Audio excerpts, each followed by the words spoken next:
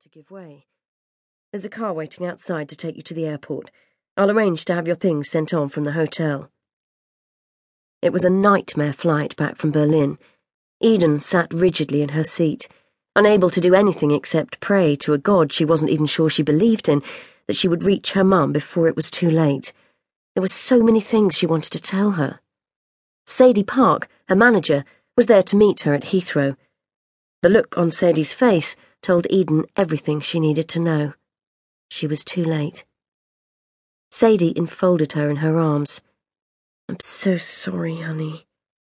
Eden sobbed, great, heart-wrenching sobs. "I should have been with Mum.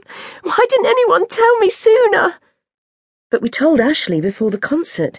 She was supposed to tell you, give you the chance to decide what to do." "She didn't tell me until afterwards. Oh my God, Sadie! If she had, could I have seen Mum?"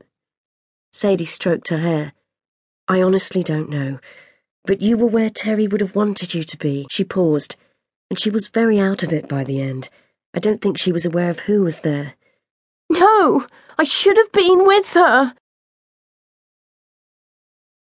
It was so painful walking into her mum's elegant house and knowing that, for the first time ever, Terry would not be there to greet her. Eden closed the front door, still half expecting her mum to appear, to hug her, ask how the tour had gone, and demand to know whether she was eating okay. Eden slipped off the high gold sandals that she was still wearing from the show. Terry had a strict shoes-off in the house rule to protect her luxurious cream carpets. Eden walked slowly up the stairs, hesitating at her mum's bedroom door before pushing it open.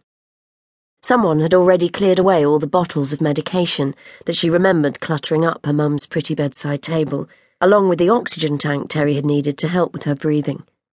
The bedroom was back to how it had been when she was well. Eden walked over to the dressing table and picked up the bottle of Chanel No. 5. She unscrewed the silver cap and breathed in the familiar, exquisite scent. Her eyes swam with tears. Her mum had worn Chanel No. 5 for as long as Eden could remember, and whenever she and her sister tried to get her to try something different, Terry would reply that if it was good enough for Marilyn Monroe, then it was good enough for her. Eden sat down on the bed and ran her hand over the thick rose-pink velvet cover. Terry always felt the cold and insisted on having the cover over the duvet, even though it drove Al, her fiancé, mad, as he was permanently too hot. "Oh, Mum," she whispered, "I'm so sorry I wasn't with you."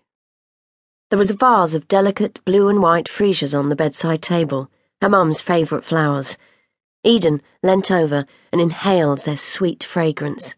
If only she hadn't given in to Terry over the tour, she could have been there for her mum. If only. She looked up as the door swung open. It was her sister, Savannah. "So, you finally made an appearance, have you? Well, you're too late. Mum died at 7:45. How do I remember the time so exactly? Because I was there with her, holding her hand. Where were you?" Savannah's usually perfectly groomed honey-blonde hair was untidy, her blue eyes bloodshot. Eden was shocked by the look of contempt on her sister's pretty face. "I wasn't given your message until after the concert." "Oh, it's always someone else's fault, isn't it? Precious Pop Princess Eden couldn't possibly be to blame for not bothering to be at her mum's bedside when she died." Eden didn't think she'd ever heard her elder sister sound so full of rage.